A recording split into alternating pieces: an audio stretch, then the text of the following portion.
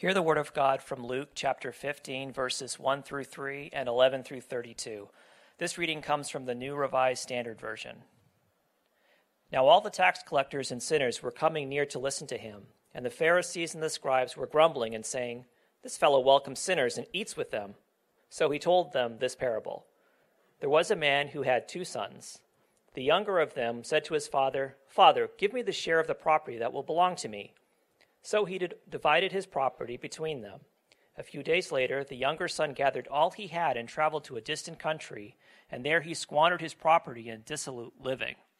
When he had spent everything, a severe famine took place throughout that country, and he began to be in need. So he went and hired himself out to one of the citizens of that country, who sent him to his fields to feed the pigs. He would gladly have filled himself with the pods that the pigs were eating, and no one gave him anything. But when he came to himself, he said, "How many of my father's hired hands have bread enough and to spare, but here I am dying of hunger? I will get up and go to my father, and I will say to him, 'Father, I have sinned against you and before you. I am no longer worthy to be called your son. Treat me like one of your hired hands.' So he set off and went to his father. But while he was still far off, his father saw him and was filled with compassion.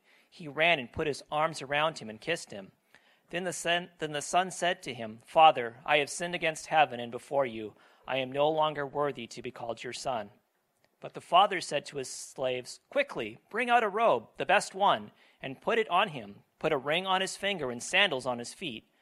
And get the fatted calf and kill it, and let us eat and celebrate. For this son of mine was dead and is alive again. He was lost and is found.' And they began to celebrate. Now his elder son was in the field, and when he came and approached the house, he heard music and dancing. He called one of the slaves and asked what was going on. He replied, 'Your brother has come, and your father has killed the fatted calf, because he has got him back safe and sound.' Then he became angry and refused to go in. His father came out and began to plead with him. But he answered his father, 'Listen, for all these years I have been working like a slave for you, and I have never disobeyed your command. Yet you have never given me even a young goat, so that I might celebrate with my friends. But when this son of yours came back, who has devoured your property with prostitutes, you killed the fatted calf for him.' Then the father said to him, 'Son, you are always with me, and all that is mine is yours. But we had to celebrate and rejoice, because this brother of yours was dead and has come to life. He was lost and has been found.'" The word of God for the world. Thanks be to God.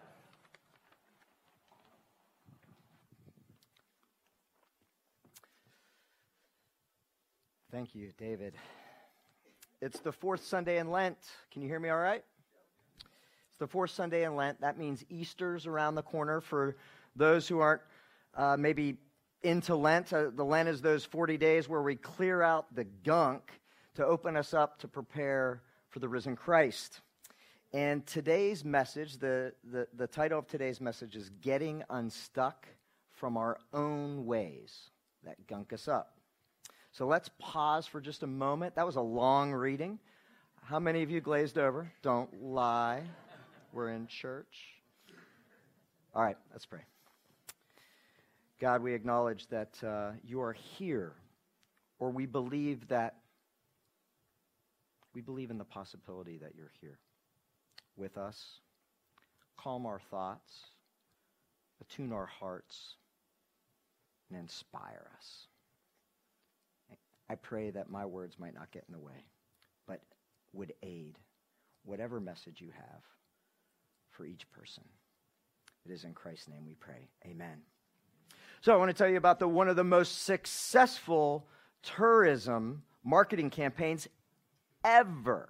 Started in 2003, right? And let's see if you can do this. Let's see if you remember. I don't want you to shout it out. So I'm going to read the sentence in the blanks, and then we're going to try to do it together. Ready? Go ahead and put that slide up. What happens in blank stays in blank. Ready? Let's do it together. What happens in stays in Vegas, baby. Sin City. Sin City. Sin City and that tourism campaign subtly marketed, just subtly, unbridled debauchery. Didn't it? It kind of just marketed as what happens there stays in here. So how many of you have actually been to Las Vegas?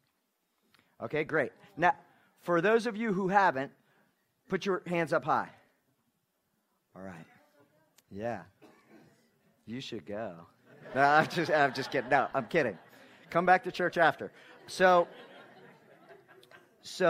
I want to suggest to you that metaphorically speaking, all of us have been to Vegas, baby.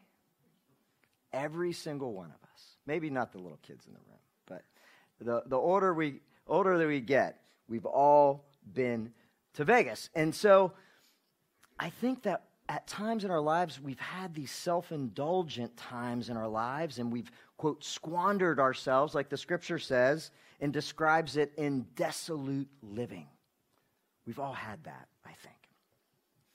And if there was ever a person, I want to share if there was ever a person who spent most of his time in Vegas, it was my dad, my father. Jimmy is his name. And he couldn't break patterns. He left his family. He hurt his family. He left scars that lasted a lifetime. He took all that he was given, and he squandered it. So this was my dad, who had never met my kids, Russell and Bella. 7 and 9 years old. This was about 5 years ago. He wasn't well. I knew it. And so I wanted to take my kids to go meet him for what I knew in my heart would be the one and only time.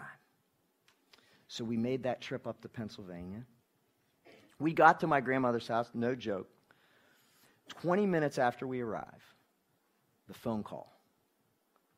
And I'm thinking, Dad's drunk, but that's not what it was. It was, he's in the hospital, and you got to go. 20 minutes after we got there. So we went. And things weren't looking particularly good, but in that drabby, desolate, stuffy hospital room laid an emaciated man that had been in Vegas most of his life, beaten down by his own choices and his own brokenness.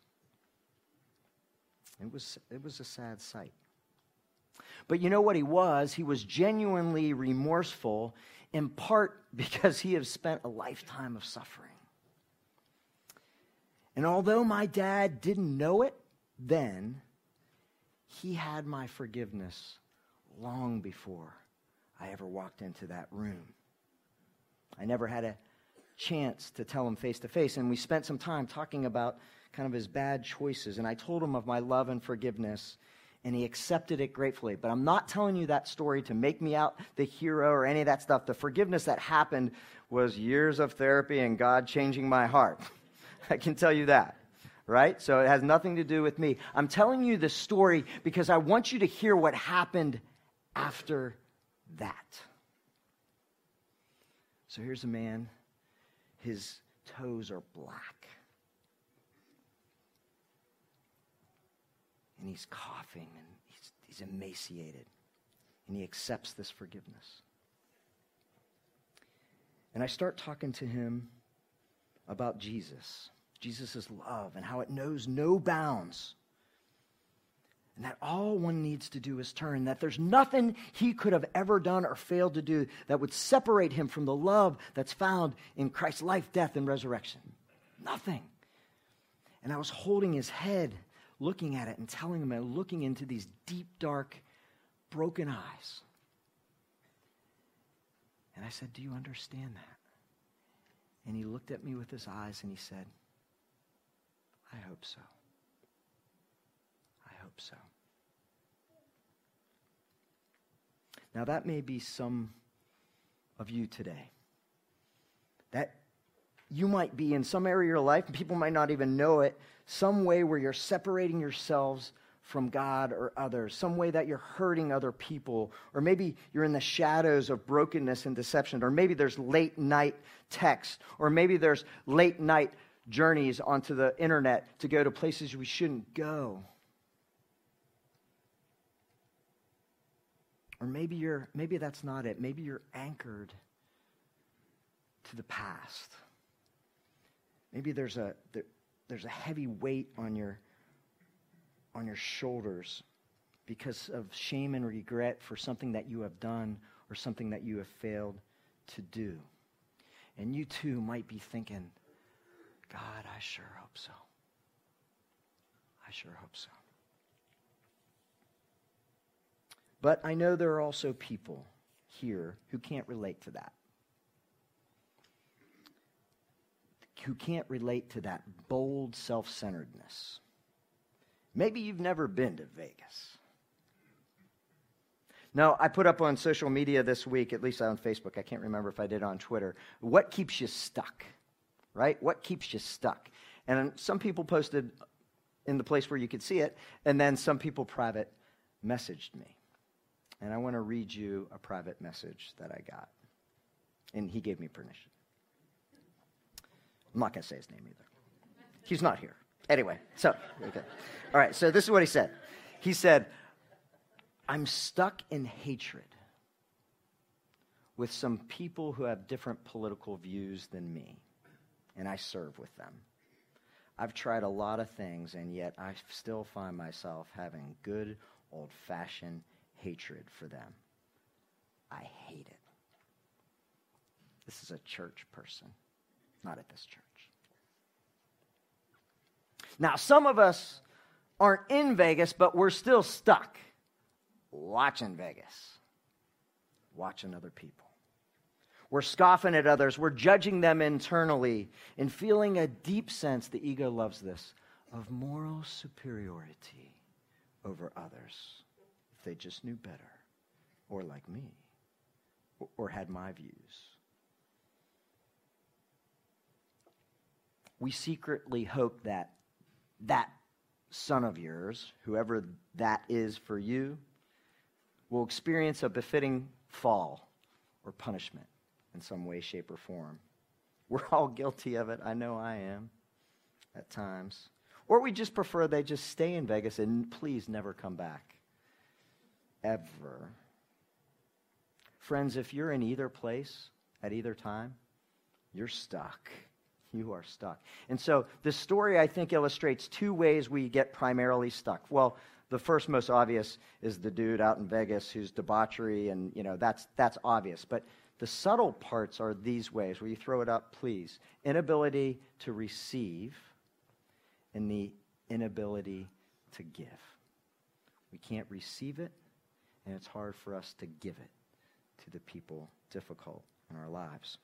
So our story today, well, before we get there, I want you to say this with me.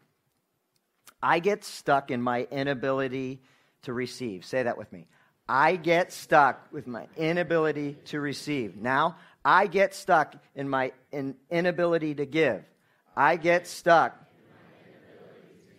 Well, the gospel story, which is often referred to as the gospel within the gospel, gives us a picture of how we might get that plaque out.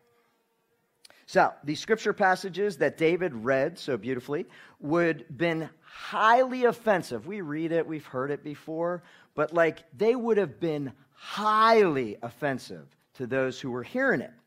Now, the story's targeted at religious leaders, think priests, pastors, and deacons. To people like me and to good religious folk, right? Now, Jesus is eating and having fellowship with two sets of excluded and despised groups. Two sets. And the leaders have a point. They have some good reasons to be irritated. We forget that. They had some really good reasons. Here's why. The first are the tax collectors. These tax collectors have been fleecing the church. They've been cooperating with a foreign power who was occupying them, and they were taking money from the poor and skimming off the top for themselves. You'd be irritated too. I just filled my taxes out, and I was mad. So you got that. And then you have this category, and we hear it, sinners, right? So that category umbrella means people who were excommunicated from the synagogue, right? And so that could be people who couldn't keep the law because they were poor, but it also could mean that people are like, I'm not going to keep the law. So people who couldn't or wouldn't keep the law. So no wonder they were irritated. So David read it in a very nice voice, but I'm going to read it in the way that I like to listen to it. The first part. Ready? Here we go. Got it up there? There it is. Now all the tax collectors and sinners were coming to listen to him. And the Pharisees and the scribes were grumbling and saying, this fellow welcomes sinners and eats with them. So he told them this parable. Now, we jumped right to the third parable. There are two that precede it, and they're both about being lost and found. The first one is the sheep, and the second one is the coin. Now, they have some parallels to our story today, but there's some differences too. The first is they're lost, and we don't know why they're lost. We don't know why they're lost. We just know that they're lost. And then what we also find out is that the person in the story who represents God goes on a quest and search to try to find him. That works really, really hard to go and find the sheep and the coin. And when they do, it's like celebrated, all right? And so this represents repentance. So they find something that's lost, they turn around, and all of heaven celebrates. All of heaven. And the Pharisees weren't celebrating this at all, right? And so Jesus was trying to point to God's love there. It would have rocked their world. And if that wouldn't have been bad enough, but he wants to like get it a little bit more with these religious leaders. He wants to poke them just a little bit further. So then it gets to this story, what we heard.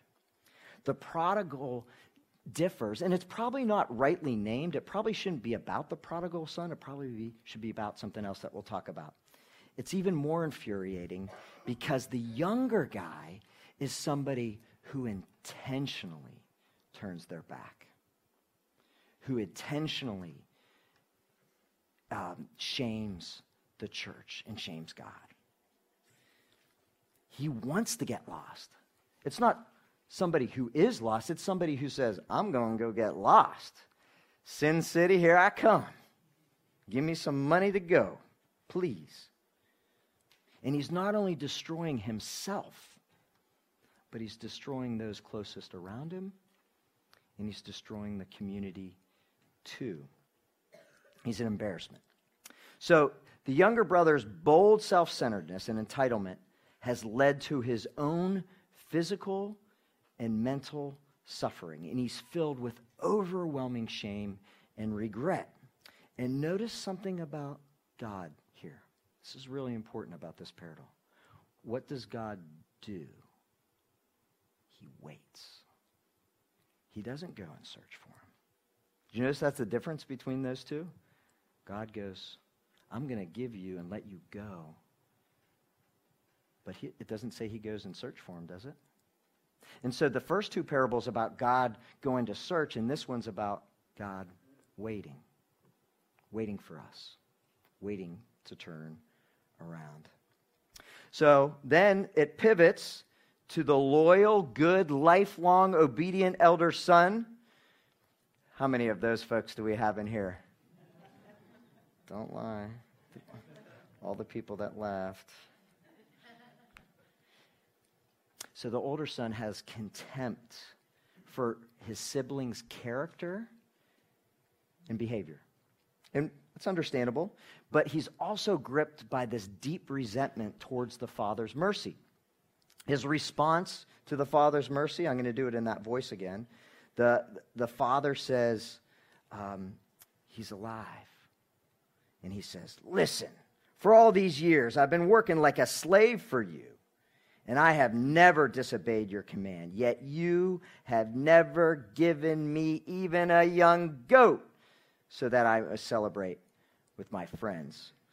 But when this son of yours comes back, and I told you so, who has devoured your property with prostitutes, you killed the fatted calf for him. You hear that? I think the older brother would have liked to go to Vegas, but he was too obedient to do it. kind of showed his cards a little bit. I want to suggest to you that inside each of us, we have both. We have both the younger brother and the older brother. But this story, I want us to pivot from that. That's what often we focus on because it's named the prodigal son. And the focus is on the older brother, really, for Jesus. But we even need to pivot from that. If you're like the younger brother, lost and suffering because of your own pride or your own secrets, or you have that question in your mind like, I sure hope so. My dad did. I want you to, I guess I invite you to believe that God is waiting for you. And I want to give you this verse to take with you today and for the whole week. Luke 15:20 is your verse. You put it up there? There it is. But while he was still far off, his father saw him and was filled with compassion. And he ran and put his arms around him. I want to read it again. Put up the next slide for me, will you? But I actually would like for you to put your name in there. So I'm going to read it, but close your eyes and say your name to yourself. But while was still far off, God saw and was filled with compassion. He ran and put his arms around and kissed you. If you're struggling with a sin or a brokenness in your life, I encourage you this week to read that scripture each day. Put it on your phone app or have it pop up as a reminder so that you can more receive God's mercy in your life. But if you have more of the older brother in you in this season, stuck in resentment and moral superiority, or maybe even like my friend, hatred, then the last two verses are for you this week. Let's check them out. Throw the slide up for me. Son, you are always with me, and all that is mine is yours. But we had to celebrate and rejoice because this brother of yours was dead and has come to life. He was lost and has been found. Now here's the hard part for us as older brothers in our lives. Some of the people haven't repented and turned around, right? They're still in Vegas or creating chaos or whatever in our lives. So that's the best case scenario, that they're turned around. But we can still remember the way that God sees the younger brother.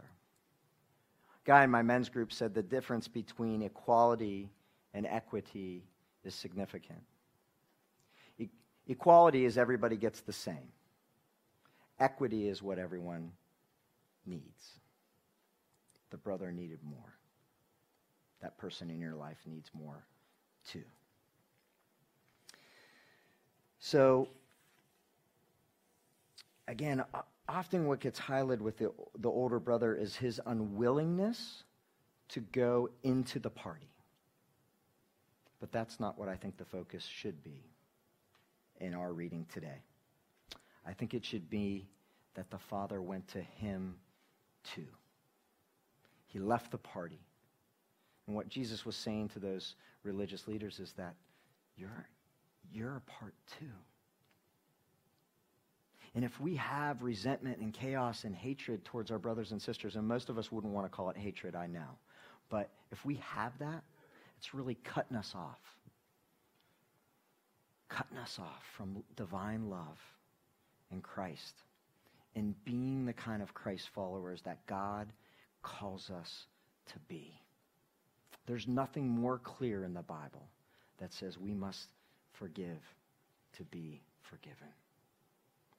We might not even know it, but it's true.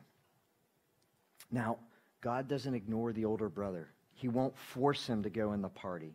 And God will never force us to forgive either. But he doesn't want him outside. He wants him inside. So my invitation to you, if you're struggling with that, is throw up the next slide for me. As I'm going to read it. And you put your name in it. And then in one blank, you're going to put whoever that son of yours is in your life. So I'll use my name, but you use your name. Justin, you are always with me, and all that is mine is yours. But we had to celebrate and rejoice your dad, because your dad was dead and has come to life. He was lost, and now he is found. As we increase our capacity to receive God's mercy, and as we increase our capacity to give God's mercy, Christ's life, death, and resurrection are revealed for the whole world to see, and all of heaven rejoices. Let's pray together. God, I give thanks for this story. The way that you meet us with your grace and the ways that we need it. If there is any kind of resentment or separation in our heart towards our brothers and sisters in Christ, or in our families, or in our works, or in our lives, I ask that we offer it to you. If anybody in this room is feeling weighed down by the burden of their own actions or their own behavior, their own secrets, their own past, I pray that they might know that you are running to them with your arms around them.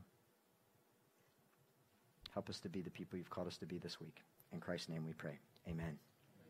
We respond to God's word in the church by giving back through our gifts that fund all the ministries of the church. Thank you for your generosity.